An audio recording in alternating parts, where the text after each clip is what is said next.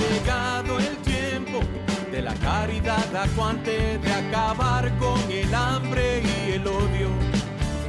Ha llegado el tiempo para vivir felices en un mundo de paz, justicia y perdón.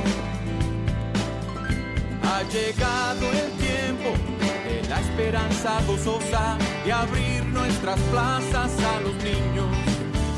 Ha llegado el tiempo de cambiar los lamentos en cantos de vida, en gritos de amor, en cantos de vida, en gritos de amor. Ha llegado el tiempo, entreguen su vida. Ha llegado el tiempo, nos dice Jesús. Ha llegado el tiempo, aquí y ahora. Ha llegado el tiempo, entreguen su vida, entreguen su vida. Si es que me quieren seguir. Bienvenidos. Ustedes están sintonizando el programa arquidiocesano de Chicago Católico, el programa donde se discute la fe católica desde una perspectiva hispana, con Alejandro Castillo, director de Comunicaciones Hispanas, y el padre Claudio Díaz Jr., párroco de Nuestra Señora de la Unidad. Chicago Católico les llega cada viernes de 8 a 9 de la mañana en la WNDZ 750 AM. Y ahora vamos a acompañar a nuestros presentadores, el padre Claudio Díaz Jr. y Alejandro Castillo. Buenos días, Radio Escuchas, y buenos días, Padre Claudio, ¿cómo estamos hoy? Buenos días, Alejandro, y buenos días, Chicago. Aquí el programa Chicago Católico, llegando a tu casa, a tu vida y a tu corazón. Y Padre, el tercer domingo de Adviento. Correcto, lo cual quiere decir que nos regocijamos, hay alegría por lo que se espera, que es el nacimiento de nuestro Señor Jesucristo. El color tradicional para este tercer domingo de Adviento es el rosado. Si tú agarras el color morado o púrpura o violeta y le arrojas blanco, le arrojas luz, se torna en rosado. Así que es un momento donde se hace una pausa para alegrarnos en lo que está por llegar, que es nuestro Señor Jesucristo. Qué bien. Y tenemos muchos recursos para poder prepararnos para esta temporada, particularmente en la página web de la Arquidiócesis de Chicago, archchicago.org. Pueden encontrar muchos recursos en español, en inglés y también en polaco para prepararse para la venida de nuestro Señor Jesucristo. Muy bien, Padre. ¿Y qué hay de nuevo? Pues mira, vamos a anunciar la posada anual de la Arquidiócesis de Chicago. Es la posada número 17, me parece, ¿verdad? Sí, así es. Decimoséptima posada anual en busca de reforma migratoria. Tú eres nuestra morada, oh Señor, es el tema general. Y se va a llevar a cabo el viernes 16 de 11 de la mañana a 1 de la tarde y va a comenzar en la 101 West de Ida, en el B. Wells Drive, en esa área. Y acompáñenos, hermanas y hermanos, a caminar, a orar, en solidaridad, a estar unidos con nuestras hermanas y hermanos inmigrantes, quienes como la Sagrada Familia buscan un lugar para quedarse. Han estado tocando las puertas de Refugio Legislativo buscando posada año tras año. Y este año la posada migratoria de la Arquidiócesis de Nueva York y Baltimore se unirán a la posada simultáneamente para elevar nuestra voz por una reforma migratoria. Y claro, se abren las puertas cuando estamos hablando de este concepto de posada a la luz de la inmigración. Porque no es simplemente centroamericanos, sino tenemos un oleaje de hermanos venezolanos, tenemos un oleaje de hermanos de Ucrania y otras partes de Europa que están entrando y pidiendo posada. Entonces, de ahí que no podemos limitar este evento a solamente un grupo. La posada es para todos, ¿no? Y la reforma migratoria es para todos aquellos que estén con nosotros en este bendito país nuestro. Y si gustan reunirse con este grupo virtualmente, pueden acompañar a este grupo. De nuevo, es viernes 16 de diciembre de 11 a 1 de la tarde por Facebook Live. Visite la página web de Facebook de Pastoral Migratoria. Así es que busquen facebook.com/pastoral.migratoria. O para obtener más información, pueden comunicarse con Raimundo Valdés, rvaldez@archchicago.org. Ahí pueden encontrar toda la información que necesitan. Perfecto. Acabamos de ver en la pantalla un listado de celebraciones guadalupanas. Este es el fin de semana, obviamente, en que celebramos pues el domingo, no simplemente el tercer domingo de Adviento, pero también es la víspera a la fiesta a Nuestra Señora de Guadalupe. Uh-huh. Y por lo regular, los eventos claves empiezan la noche antes, sí, ya sea con la misa de medianoche, ya sea mañanitas, ya sea con cánticos, con conciertos, con peregrinaciones, y en varios lugares, doquiera que haya ministerio hispano, vas a encontrar algo en honor a la Virgen de Guadalupe. Uh-huh. Y es importante que veamos esas listas, es importante que asistamos a esas actividades, porque son devociones que nos llenan, son devociones que nos dan otra perspectiva de que no es simplemente nosotros, uno, ¿verdad? Individual, sino es colectivo. Así es, el entender que el mensaje de la Santísima Madre de Guadalupe, pues es para todos, es para todo cristiano, todo católico, todo hijo o hija de María, ¿ah? Y que hay que pues celebrarla, agradecer su presencia y cómo ella interrumpió la historia para traer compasión, para traer esperanza, para traer misericordia los unos con los otros y para traer unión especialmente. Ella fue la que comenzó esa llamarada de evangelización intencional. Claro, los frailes hicieron lo suyo en este momento histórico, hicieron lo posible, pero por un lado tienes los frailes hablando de Dios y por el otro tienes los soldados matándolos. Entonces era un mensaje conflictivo. Era, si me estás enseñando algo nuevo del amor de este solo Dios, pero me estás enviando mensajes mezclados, amor y destrucción.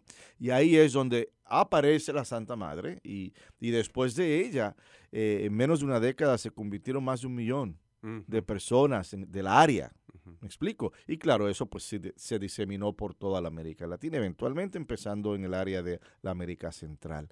Así que es importantísimo, hermanos y hermanas, que entendamos esto como una pausa histórica. Este es un evento, el evento de Tepeyac, y colocarlo en esa perspectiva y claro, en la perspectiva de nuestra fe. Así que hay todo tipo de programas, de invitaciones. El santuario ciertamente sí.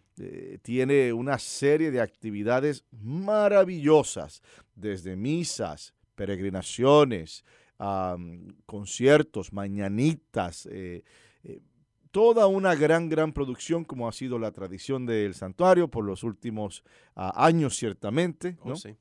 Sí, uno de los elementos que me encanta que ofrece el santuario es la antorcha guadalupana. Claro. Muchas de nuestras parroquias participan en esto. El origen, me parece, que fue por el padre Matt Foley, cuando era párroco de Santa Inés de Bohemia, que empezó con un grupo de jóvenes adultos y fueron en caravana hacia el santuario con una antorcha. Ciertos jóvenes brincaron fuera de la caravana y empezaron a correr estilo maratón, de nuevo del santuario rumbo a Santa Inés de Bohemia.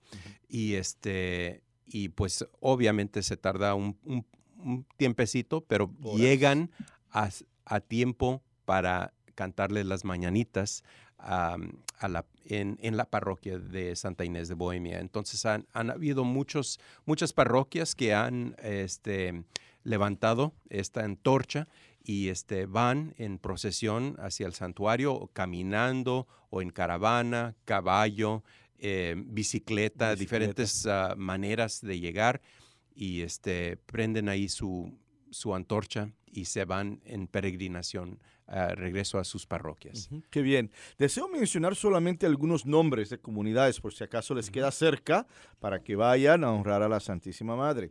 Tenemos a Misión San Juan Diego, en Arlington Heights, que tendrá su Santo Rosario, apariciones, misas, etc. Nuestra Señora de Czestochowa y Nuestra Señora de la Caridad en Cícero también estará participando, al igual que San Donato en Blue Island. También tiene una serie de misas y rosarios a la disposición del pueblo para conectarnos con Cristo a través de la devoción a María. San Pío V en la Ashland no se queda atrás, también tiene sus misas. St. Gall también estará ahí participando, habrá misas bilingües, Rosario del Ángelus y Misa de las Rosas. El santuario, pues obviamente, tiene una serie de actividades que las ha estado comenzando, por decir, un fin de semana antes, desde antes, ¿no? Y se culminan en este fin de semana que viene. Tenemos a Santos Genoveva y Estanislao, obispo y mártir, que también tiene su programa de actividades, de devociones y de cosas hermosísimas para la Santísima Virgen María.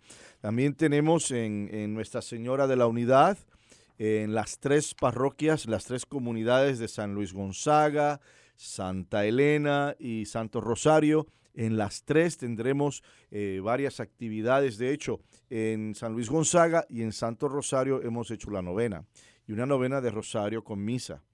Y la gente está participando, está respondiendo de una forma muy linda. Ya Santa Elena tendrá un triduo en honor a Guadalupe, la primera vez. La primera vez en Santa Elena que se celebra un triduo a la Virgen de Guadalupe. Entonces está haciendo historia también, en parte, alrededor de esta devoción. A ver, ¿qué tanto el entusiasmo? La gente está respondiendo. ¿Oh, sí? Bueno, ciertamente los hispanos. Y los hispanos de diferentes grupos. O sea, infortunadamente a veces tenemos el concepto de que Guadalupe es solamente para el pueblo mexicano. Y ese no es el caso. Nace del pueblo mexicano. La emperatriz de las Américas. Pues para todos, exactamente. Y vienen diferentes grupos latinos a estas ceremonias. También, digamos, en misas grandes se aparecen también miembros de la comunidad filipina, miembros de la comunidad polaca. Es algo muy interesante. Esto es algo muy interesante y tenemos que trabajar mucho en traer una evangelización a ese vecindario que incluye también gente de Ucrania. Qué bien. Así que estamos en esa, ¿no? Pero somos parte también, pues, de la celebración a María de Guadalupe.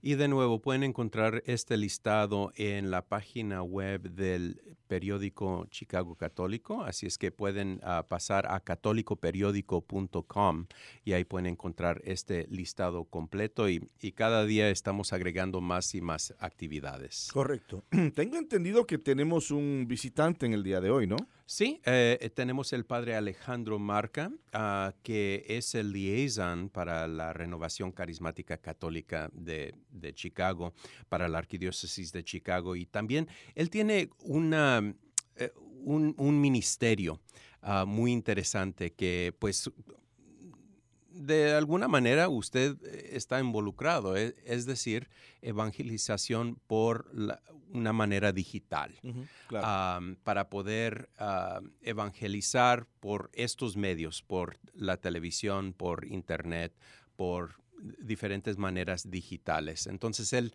tiene esa inquietud para poder compartir este ministerio con nosotros.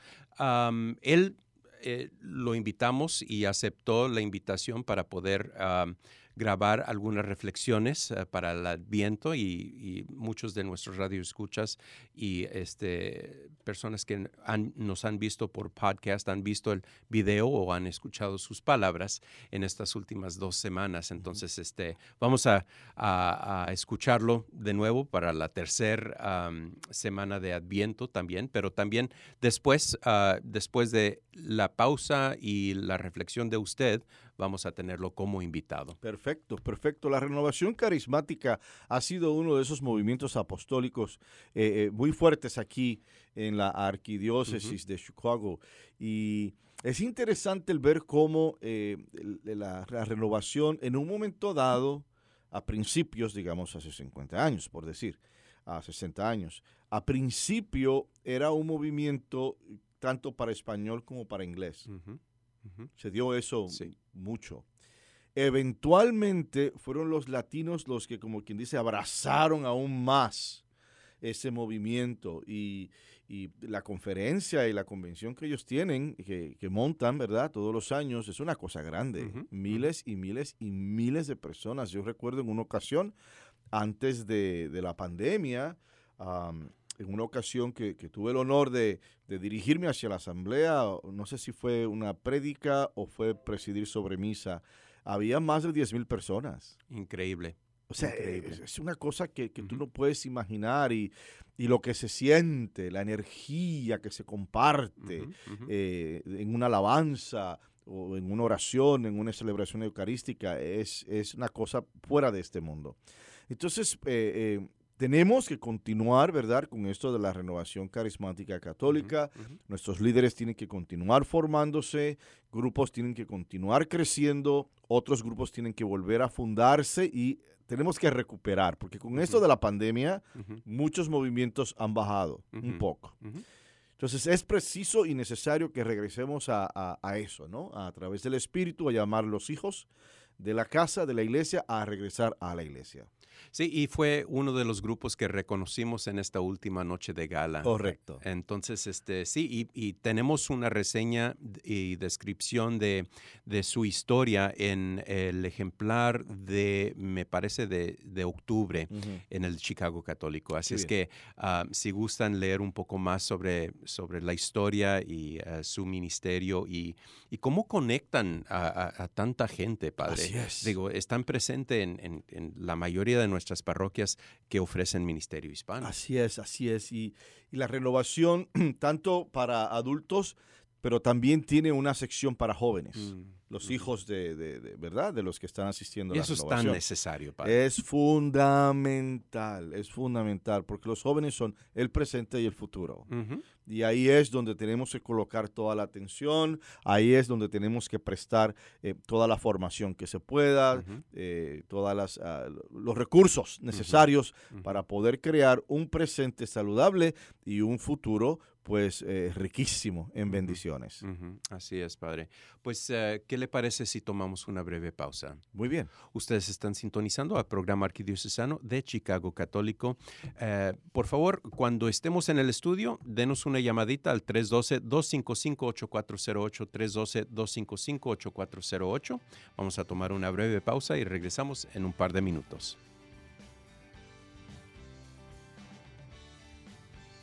Ha llegado el tiempo de la caridad acuante, de acabar con el hambre y el odio.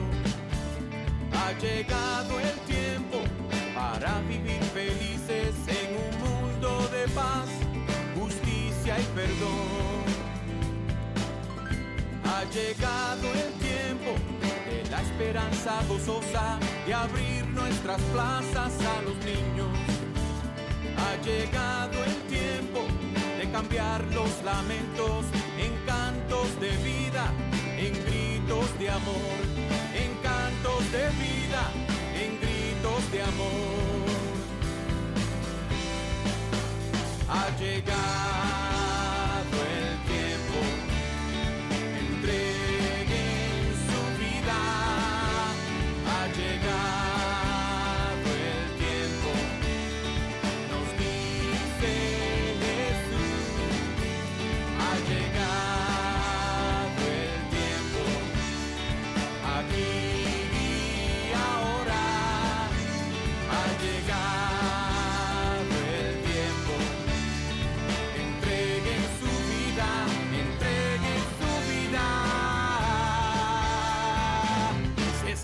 quieren seguir.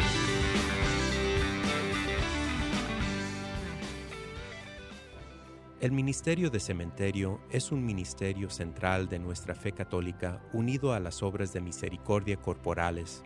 Es reconfortante saber que nuestros cementerios católicos están cuidando los restos de nuestros seres queridos que esperan la resurrección. Hay 45 cementerios católicos en la Arquidiócesis de Chicago dispuestos a ayudarlo en el momento de la pérdida. Llame al 708-449-6100 o visite catholiccemeterieschicago.org para asistencia. Cementerios católicos, sirviendo a la comunidad católica desde 1837. Ha llegado el tiempo de llevar la fe a la vida, de llevar la vida a los ritos. Ha llegado el tiempo de vencer la teoría, de actuar en la fe, esperanza y amor.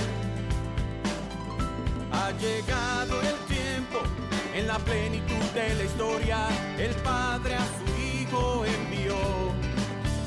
Ha llegado el tiempo, el reino en justicia, depende de ustedes hacerlo verdad. Y depende de ustedes hacerlo verdad. Ha llegado el tiempo, entreguen su vida. Ha llegado el tiempo, nos dice Jesús. Ha llegado el tiempo, aquí y ahora. Ha llegado el tiempo, entreguen su vida, entreguen su vida, entreguen su vida. Si es que me quieren seguir.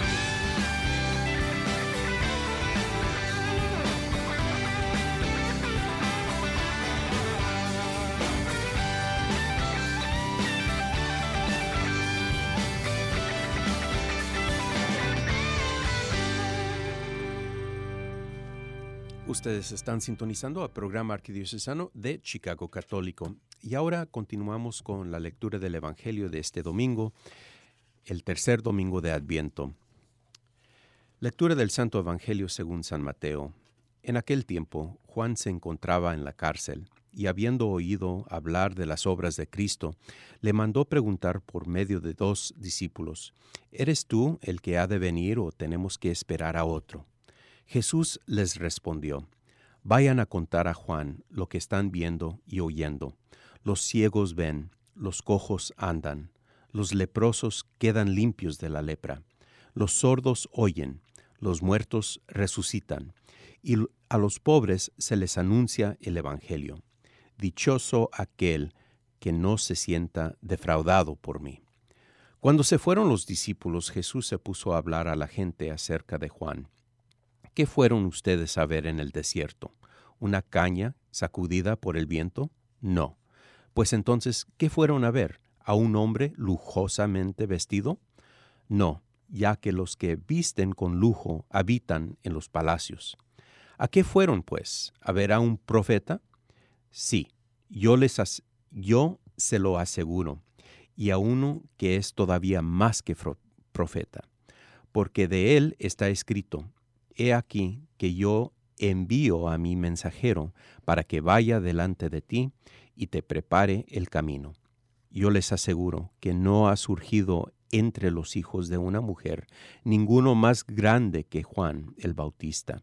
Sin embargo, el más pequeño en el reino de los cielos es todavía más grande que él. Esta es la palabra del Señor. Para este domingo en particular, el Evangelio gira en torno a la identidad de nuestro Señor Jesucristo y en consecuencia a la identidad de San Juan Bautista, ¿no? Que están intrínsecamente ligados. Al principio de la iglesia, las dos figuras iban muy juntas, uno como precursor y el otro como el Salvador. Luego entonces vemos la situación donde Juan envía mensajeros para preguntarle directamente, eso es fascinante, para preguntarle directamente, ¿eres tú el que ha de venir o tenemos que esperar otro? Y yo asumo que no era tanto por Juan, sino era tanto por los demás. O sea, los demás tenían que recibir esa información derecha y clara. Y qué mejor que enviar a los discípulos, porque los discípulos eran los portavoces. Ahora, recuerden, Cristo tuvo discípulos. Y también Juan el Bautista tuvo discípulos. Cuando había un líder, un profeta, se rodeaban de personas, sus seguidores, pues. Y estos seguidores, pues, por obligación, continuaban con el mensaje, continuaban con la filosofía o con lo que el profeta estuviera hablando. De ahí que vemos cómo envía a estos discípulos y Jesús les responde, vayan a contar a Juan lo que están viendo y oyendo. Los ciegos ven, los cojos andan, los leprosos quedan limpios de la lepra. En primer lugar, eso es una cuestión de opuestos. Mira cómo un ciego pues ya puede ver. Un cojo puede caminar. Un leproso pues queda limpio de esa enfermedad. Entonces estamos empezando con unas aparentes contradicciones con esto. Y no es lo que está diciendo Jesús. Jesús dice, no es lo que yo estoy diciendo, es lo que se está haciendo. O sea, se está trayendo luz, se está trayendo sanación, se está trayendo medios para que el pueblo pueda caminar, ¿no? Y de esa forma les contesta Jesús a ellos. O sea, no olvídate de la palabra, mira la acción. Por favor, mira las cosas maravillosas, grandes que se están llevando a cabo en nombre de Dios. Y convénzanse si es que yo soy o no soy. Interesantísimo. Claro, los discípulos pues regresan a informar a Juan. Y Jesús toma esa oportunidad para hacer un pequeño análisis. Dice, cuando se fueron los discípulos, Jesús se puso a hablar a la gente acerca de Juan. ¿Qué fueron ustedes a ver en el desierto? O sea, ¿qué? ¿A qué vinieron aquí? ¿A ver qué? ¿Una caña sacudida por el viento? Una caña sacudida por el viento en el desierto es algo ordinario. No es nada especial, no es nada en particular. Y entonces él continúa con el pensamiento diciendo, ¿a un hombre lujosamente vestido? No, eso es algo extraordinario, pero eso se encuentra en un palacio. Entonces, volvemos otra vez con Cristo colocando esos opuestos, ¿no? Para que vean, mira, no estamos hablando de una caña que es ordinario, no estamos hablando de un príncipe que es extraordinario. ¿Qué fueron a ver? Porque en ocasiones las personas quieren ver lo que quieren ver. Y quieren escuchar lo que quieren escuchar. Y Cristo está colocando todo en perspectiva aquí. Cristo está diciendo, no es cuestión de nociones ordinarias o de nociones extraordinarias. Es cuestión de la verdad. O sea, de poder reconocer el poder de Dios. Dice, yo les aseguro que no ha surgido entre los hijos de una mujer ninguno más grande que Juan el Bautista. Mira qué espectacular es Cristo, que no simplemente él sabe quién es él, pero también él sabe quién es San Juan Bautista y reafirma la identidad de San Juan Bautista sin sentirse amenazado. ¿Ves? Porque su identidad estaba clara, como hombre, excepto en el pecado, y como Dios. Y cuando tú estás afirmado, cuando tú sabes quién eres, eso te ayuda a reafirmar a otros. Te ayuda a ver la luz en otros. Te ayuda a que los demás también se conozcan a ellos mismos. Luego entonces es interesante cómo él dice, no, Juan tiene su lugar. Y su lugar es de precursor, de mensajero. ¿Ves? Un profeta. No es un príncipe, no es una caña al viento, es un profeta. Es un hombre con una misión, es un hombre con un sentido de identidad, es un hombre que viene a preparar el camino del Señor, el camino del Mesías, el camino del Salvador. Y claro, hay una constante lucha, ahora que estamos hablando de opuestos, hay una constante lucha en esto porque Cristo siempre quiso divorciarse del mesianismo que quería el pueblo de Israel, promedio, ¿no? Que esperaban un Mesías con un poder terrenal, un Mesías como una figura política, como una figura de autoridad humana. Eso era lo que ellos esperaban. Un hombre que entrara a Jerusalén con soldados y caballos y recursos y dinero y poder para exterminar a la opresión romana y que se mantuviera pues el pueblo de Israel en su forma más pura. Pero eso no fue lo que Dios les envió. ¿Qué les envía a Dios? El hijo de un carpintero. Válgame. ¿Y cuál fue la entrada de él? No fue en una carroza, fue en un burrito. O sea, totalmente una imagen diferente, sorprendiendo a aquellos que tenían expectativas personales. Y ahí está el detalle, hermanas y hermanos. Porque esto de la salvación, esto de ver a Dios, no es una cosa mía, de mi mundo. No, hay que abrirse. Hay que abrirse a la voluntad de Dios, no al Dios que yo quiera. Porque a veces nosotros nos creamos el Dios que yo quiera. Ese es el Dios que me hace sentir cómodo. ¿Ves? No, y no es cuestión de eso. Dios es Dios. Y como único lo podemos conocer es a través de su Hijo Jesucristo. Y por eso es que el conocer a Cristo es conocer a Dios. Y tiene que ser un ejercicio intencional. Cristo se mantuvo en eso muy claro. Yo no soy Mesías de revoluciones, yo no soy ningún Che Guevara. En otras palabras, eso no es para mí. Yo soy el Hijo de Dios. Yo soy el camino, la verdad y la vida. Y constantemente Él va a estar como que repitiendo y repitiendo, porque así es. A las masas, al pueblo hay que llevarle mensajes y hay que repetir, ¿no? Y hay que explicar y hay que iluminar para que entonces ese mensaje no simplemente caiga en la cabeza, pero sobre todo que caiga en el corazón. Así que la identidad y la pregunta basada en la identidad del Mesías todavía es relevante en nuestros tiempos. No era cosa nada más de hace 2000 años. No solamente fue dirigida a San Juan Bautista por sus contemporáneos, ¿acaso eres tú el Mesías? Sino que todavía la humanidad va buscando, va preguntando, a veces dudando o negando la figura de Jesús en sus vidas y en este mundo, deshaciéndose de los nacimientos en lugares públicos. Óyeme, este movimiento que hay de quitar a Dios de la fórmula, que esta es una cosa ya escandalosa, donde no se pueden colocar nacimientos ni en lugares públicos, ni en las escuelas, es el querer sacar a Jesús de la vida cotidiana. Es interesante el ver cómo se prohíbe el rezo. En las escuelas públicas no se puede rezar.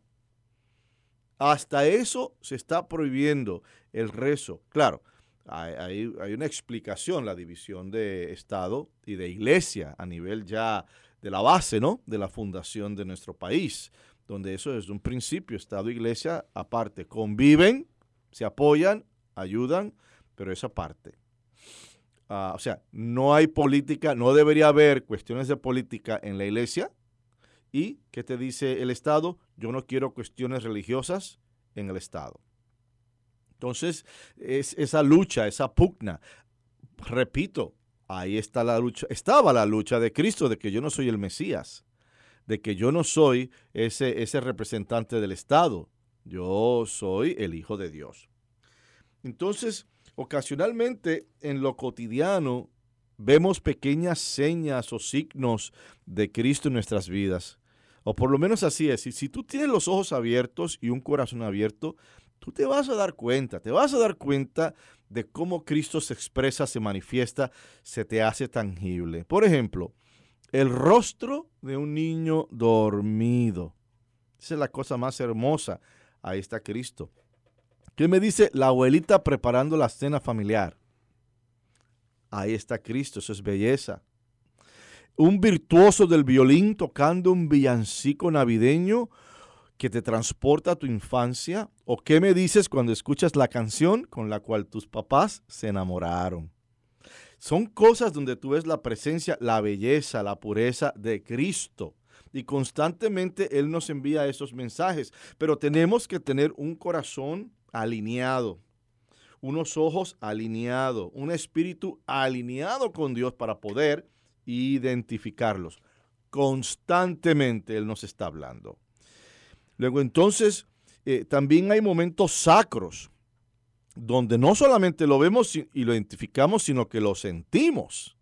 Digamos un momento profundo de oración, cuando recibimos el perdón, una visita de un amigo en nuestra cama de hospital, una carta con buenas noticias, la mano de un amigo cuando hemos caído. Y la lista sigue. El requisito básico, hermanas y hermanos, para sostener el nombre de cristianos es sostener a Cristo como nuestro Salvador. Ahí está la base de todo. Y es promover el reino de Dios en nuestras vidas y ver a Cristo en el prójimo. 3 cosas. Número 1, reconocer a Cristo como Salvador. Número 2, promover el reino de Dios en nuestra realidad. Número 3, ver en el prójimo a Cristo. Y esto implica verlos en todos, no simplemente en los que son buenos con uno, sino en todos. Jesús se las ingenia para hacerse presente en nuestras vidas de manera singular y sorpresiva. Constantemente vi a nosotros en una realidad corporal, no solamente en la Eucaristía, que de por sí es el regalo de regalos, es el don de don, y es realidad, me explico. O sea, de esa forma corporal. También en las personas que nos encontramos en el camino. En las personas también Él se nos presenta y nos habla. Verlo en el que te hace bien, pero también es verlo en el adolescente rebelde, que tú le dices blanco y te dice negro, tú le dices frío y te dice caliente.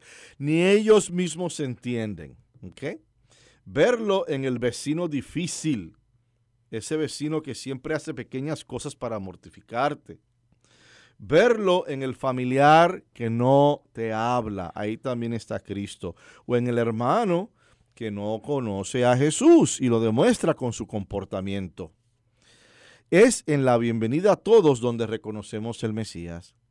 Finalmente, llega a nosotros en la simplicidad de un pesebre y le pedimos que borre toda duda, toda nube de sombras, que nos obstruya el verle en los demás. Hermanas y hermanos, nos preparamos a recibirle con alegría, con esperanza, con actos de nobleza, que serán el mejor nacimiento, el de nuestros corazones, la perfecta realidad donde Él pueda nacer y quedarse. Solo así, hermanas y hermanos, el silencio de la más santa de las noches podremos inclinar nuestras cabezas al niño Dios en el pesebre y preguntarle, ¿eres tú Jesús? Y permitamos que Él nos conteste, sí, lo soy y tú también eres un Cristo. Ustedes están sintonizando el programa arquidiocesano de Chicago Católico. Vamos a tomar una breve pausa y regresamos en un par de minutos.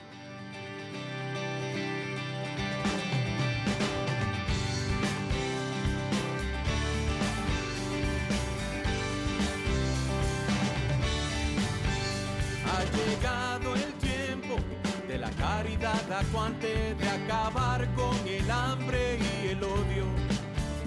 Ha llegado el tiempo para vivir felices en un mundo de paz, justicia y perdón. Ha llegado el tiempo de la esperanza gozosa, de abrir nuestras plazas a los niños. Ha llegado el tiempo de cambiar los lamentos en cantos de vida, en gritos de amor, en cantos de vida, en gritos de amor. Ha llegado el tiempo, entreguen su vida. Ha llegado el tiempo, nos dice Jesús. Ha llegado el tiempo,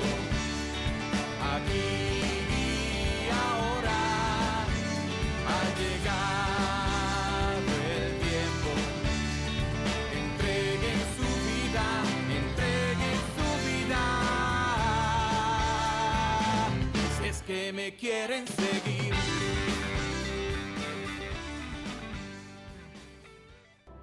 El Ministerio de Cementerio es un ministerio central de nuestra fe católica unido a las obras de misericordia corporales.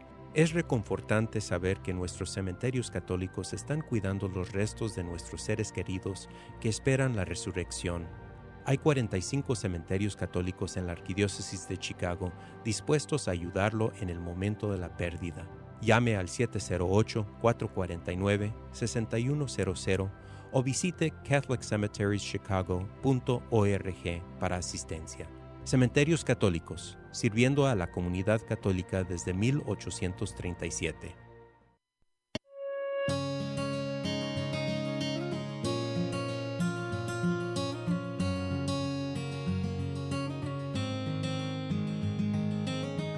Welcome back. Es fabuloso verlos. Dobrze jest znowu być razem. Qué bueno estar juntos otra vez. Después de tantos meses separados, se han levantado los límites de capacidad por la pandemia y queremos darles la bienvenida a todos de vuelta a la iglesia. Podemos rezar juntos otra vez y escuchar cuando nuestros coros eleven sus voces en canción. Hemos estado juntos en espíritu y ahora, cuando estén listos, nuestras puertas están abiertas de par en par. We're here to welcome you back to Catholic Mass.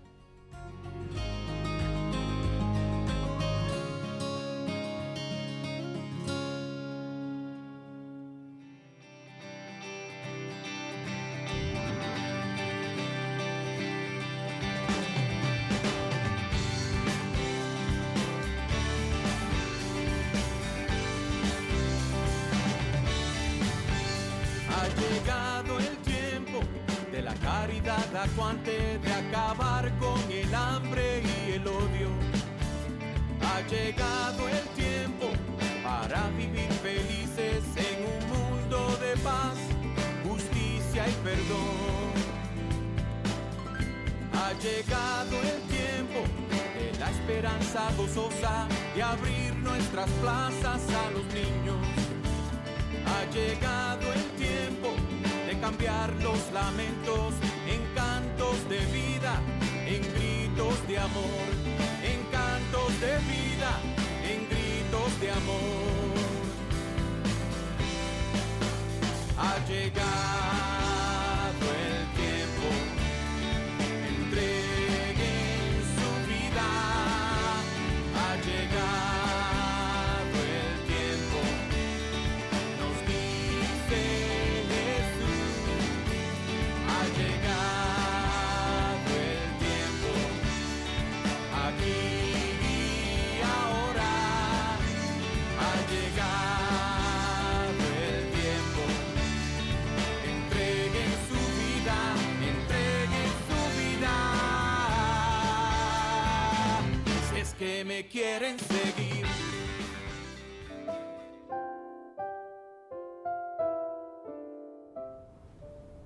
María, Madre de la Iglesia.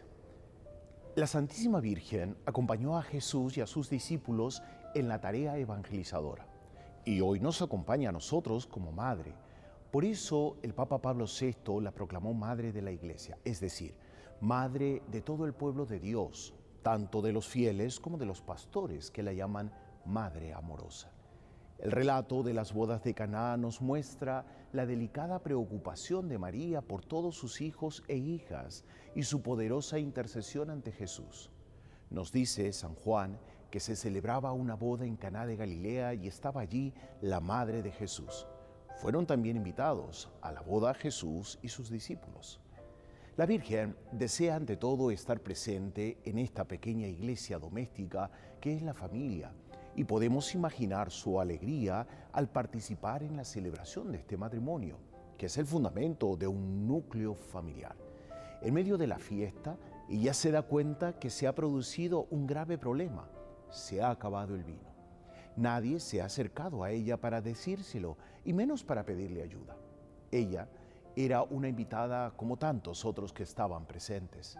Sin embargo, El amor de una madre no necesita ser llamado, simplemente ella toma la iniciativa y se dirige a quien ella sabe que podría dar solución, su amado Hijo Jesús.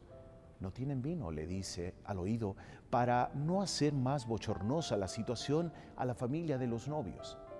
Como dice el Papa Francisco, María es la amiga siempre atenta para que no falte el vino en nuestras vidas.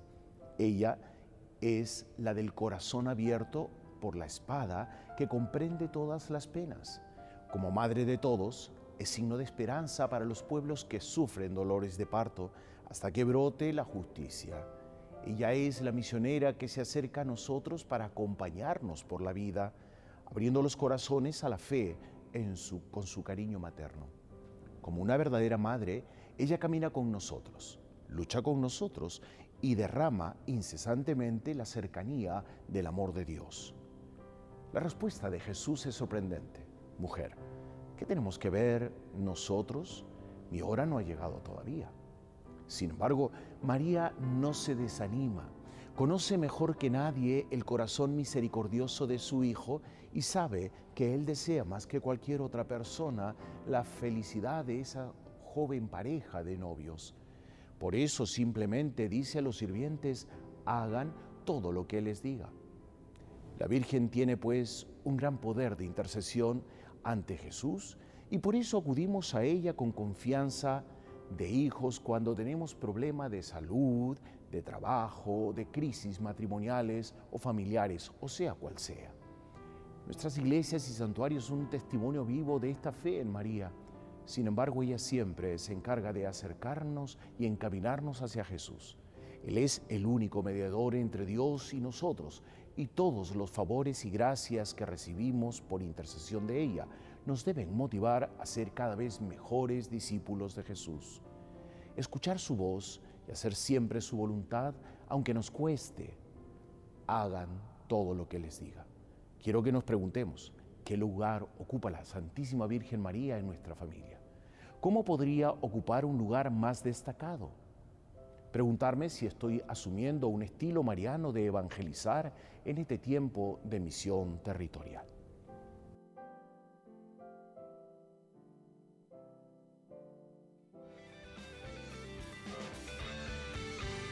Ha llegado el tiempo de llevar la fe a la vida, de llevar la vida a los ríos.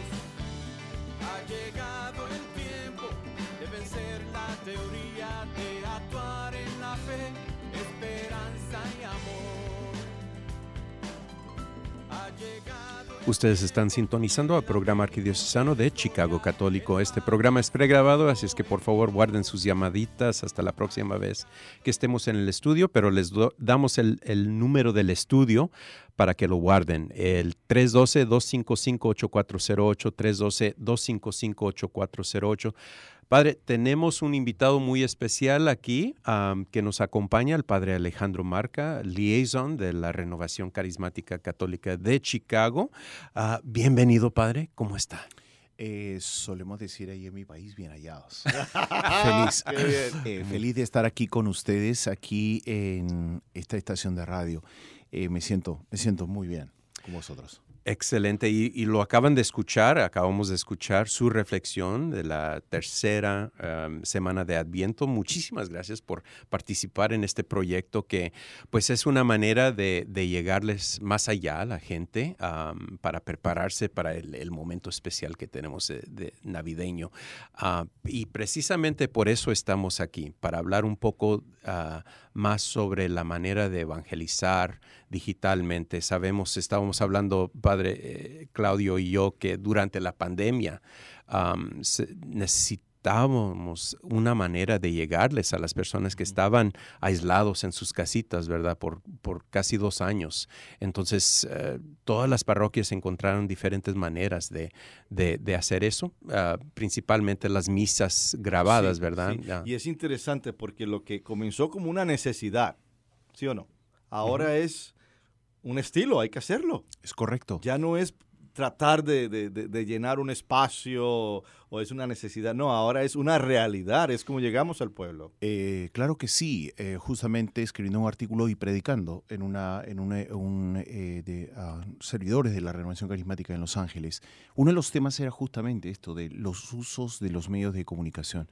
Y efectivamente, cuando hemos entrado en esa dinámica, cuando entró la pandemia, nos hizo replantear muchas cosas. Replantear sobre todo el poner el acento de la iglesia en casa, la iglesia doméstica, que se junta también en torno a su fe. Y creo que en eso, con un poco de modestia lo digo, pero hemos estado preparados a la vanguardia de tener los medios correspondientes para poder dar una respuesta, porque no solamente ha sido la transmisión en vivo, sino que también se crearon ciertos grupos, Exacto. formas de orar, el Santo Rosario, usando los medios de comunicación. Estudios bíblicos. Estudios bíblicos también. Bueno, yo tenía exactamente una reflexión vía Zoom que la hacía, y esto nos permitía prepararnos para el domingo, porque corremos el riesgo de que vemos la tele, vemos la misa por live stream, pero no es suficiente. Entonces, si es que no había una preparación, y creo en ese sentido que los medios de comunicación nos han ofrecido una gran oportunidad que ahora no podemos dejar. También creó un tipo de ministerio, o sea, el ministerio electrónico, donde personas expertos en la materia, porque muchos de nosotros, yo me cuento en ellos, yo no soy un experto en esas cuestiones electrónicas, ¿ves? Pero sí hay adultos, personas, parroquianos, que te pueden apoyar y que te pueden ayudar y que te pueden hacer las colecciones y las cámaras y todo eso. Sí, y creó un ministerio todo esto. Totalmente de acuerdo, Padre Claudio. La semana pasada por Thanksgiving, nosotros, o hace 2 semanas, para ser más exactos, en la Renovación Carismática, en el centro que tenemos, los jóvenes. Eso era un montaje que yo me quedé interesante, porque los que iban dirigiendo la alabanza estaban en Minnesota. Nosotros en el centro, haciendo una vigilia de Thanksgiving, con cámaras.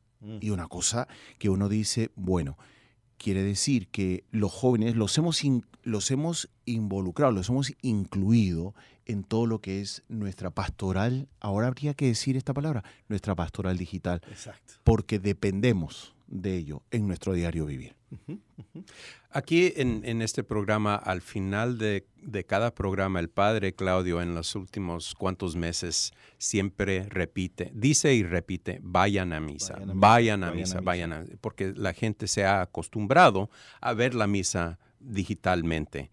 Para usted, ¿qué son algunos de los peligros y algunos de los beneficios de tener un ministerio digital? Bien, o sea, uno de los peligros es, en primer lugar, tal vez quedarnos con una información. Vivimos casi como todo lo que viene a través de los medios de comunicación los damos como por válidos, certeros, y corremos el riesgo de no cuestionarlos. Entonces, uno de los riesgos que nos permite es tener que cuestionar, como por ejemplo, si nosotros elegimos el tema de la asistencia a la Eucaristía, tener en cuenta que necesitamos nuestra presencia, porque la comunidad se hace en la presencia, en cada Eucaristía, en la participación, en la creación, en la visualización de lo que es el cuerpo de Cristo presente en la Eucaristía junto con el presbítero. Entonces, una de las cosas que nos va planteando los medios de comunicación es que tenemos que aprender a cuestionar, a hacernos preguntas. ¿Esto es válido? ¿Esto no es válido? ¿Esto es verdadero? ¿Esto no es verdadero? Porque nos encontramos, Padre Claudio, tú a lo mejor en muchas entrevistas personales encontrarás, es que escuché esto por la internet, es que leí esto por la internet. Y entonces aprendí desde hace un tiempo, leyendo, investigando, que tenemos que en esta cultura comenzar también a cuestionar, sobre todo los jóvenes, ¿no? En tornos de vida y moral, de nuestra fe, tener que cuestionar si es válido, de dónde viene, por qué viene. Y esto creo que es uno de los primeros retos que nos plantea. Claro, Padre Alejandro, también otro reto es el sentido de aislamiento. Yo estoy aquí, yo con mi Dios, yo con mi pantalla, yo, ¿verdad? Y es lo que usted mencionó, que entonces se pierde un poco la cuestión del grupo, de la comunidad, ¿ves? Correcto. De la celebración. Ahora, también la bendición, creo yo, que es voltear la fórmula. O sea, que el ministerio virtual es en apoyo a la evangelización, en apoyo a la celebración eucarística, no en sustitución, sino en apoyo. Y eso es, nos coloca en una situación donde todos ganamos. Porque entonces, a través de ese apoyo, el hombre o la mujer, el joven, se siente inclinado a ir a la misa. Correcto. Debido a que encontré aquí esta información clara y esta información muy bien explicada, puedo ir a la misa. Y esa es la respuesta, ¿no? De un buen ministerio virtual. Así es. Después otra parte que yo he aprendido en esto es porque lo que queda como esta entrevista, yo mismo en las reflexiones que se están publicando en Adviento, yo personalmente recurro a ellas para poder aprender incluso de los errores. La reflexión fue bien hecha, fue bien preparada. A los sacerdotes nos exige de alguna manera poder entrar en una nueva dinámica, y es el tema de la preparación. Sí. Que a veces vamos con un poquito de prisas, pero que yo creo que esto como sacerdotes, en lo personal, nos ayuda grandemente a dar una respuesta. Claro, y es una herramienta importantísima. Primero, por lo que acaba de mencionar, padre, la preparación. O sea, tú no puedes presentarte a una cámara y decir, bueno, como salga. Digo, hay quien lo haga, pero no se debe, porque tienes una audiencia cautiva a la cual tienes que alimentar. Entonces, primero viene la preparación. Segundo, lo que estás diciendo de la evaluación. Te escuchas a ti mismo y dices, ops, mira, se me pasó esto, se me olvidó aquello, debería explicar esto un poquito más la próxima vez, ¿no? Correcto. Así que es cierto. Padre, solamente nos quedan unos cuantos minutitos. ¿Dónde lo podemos encontrar en su mundo virtual, digital? Es una muy buena pregunta. Reverendo R.E.V. Alejandro Marca Mancilla en el YouTube y en las páginas de Facebook. Okay. Ahí estoy normalmente publicando y muchas otras reflexiones que se están poniendo en lo que viene a ser en la Renovación Carismática Católica de Chicago. Tengo un podcast que está en Podbean, que está también como Cogelet. Y voy pronto, porque esto me ha dejado muchas inquietudes, padre. Durante el tiempo de la pandemia entré a formar parte de la Academia de Voice Over en Hollywood. Y entonces yo después de 28 años me entero que tengo igual las condiciones en la voz para poder dirigir. Entonces estoy preparando un podcast que nos permita, usando nuevamente los medios de comunicación, para ofrecer un material desde la Sagrada Escritura, desde la tradición de la Iglesia, como para poder crecer en esa dimensión. Y dado que estoy envuelto con la Renovación Carismática Católica, estoy pensando, tengo una publicación diaria que le llamo Al ritmo de la palabra. Es decir, vamos a entrar un poco en son, padre. Seguro. Entonces vamos a entrar al ritmo del Espíritu Santo para poder ayudar a hermanos sacerdotes de la fuerza que nos da esta vida en el Espíritu para poder incrementar nuestro ministerio. Qué bien. Claro. Para este ejemplar de Católico tenemos sus reflexiones. Para el mes que entra publicaremos un artículo escrito por usted. Muchas gracias. Muchísimas gracias, Padre Alejandro. Esperamos volver a verlo, padre. Espero que sea la primera de muchas. Claro que Bendito sí. Dios. De lo bueno, Se da poco, Padre. vayan a misa y por lo pronto les decimos chao. Chao. Que Dios los bendiga. El tiempo para vivir felices en un mundo de paz, justicia y perdón. Ustedes han escuchado al programa arquidiocesano de Chicago Católico, llegando a toda la área metropolitana de Chicago cada viernes de 8 a 9 de la mañana en la WNDZ 750 AM. Hasta la próxima vez y que Dios los bendiga. Gritos de amor, en cantos de vida, en gritos de amor. Ha llegado el tiempo, entreguen su vida.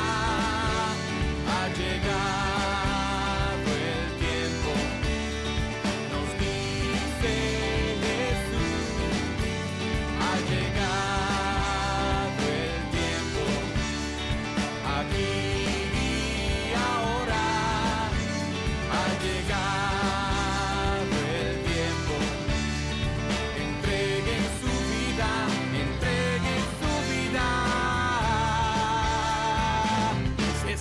me quieren seguir.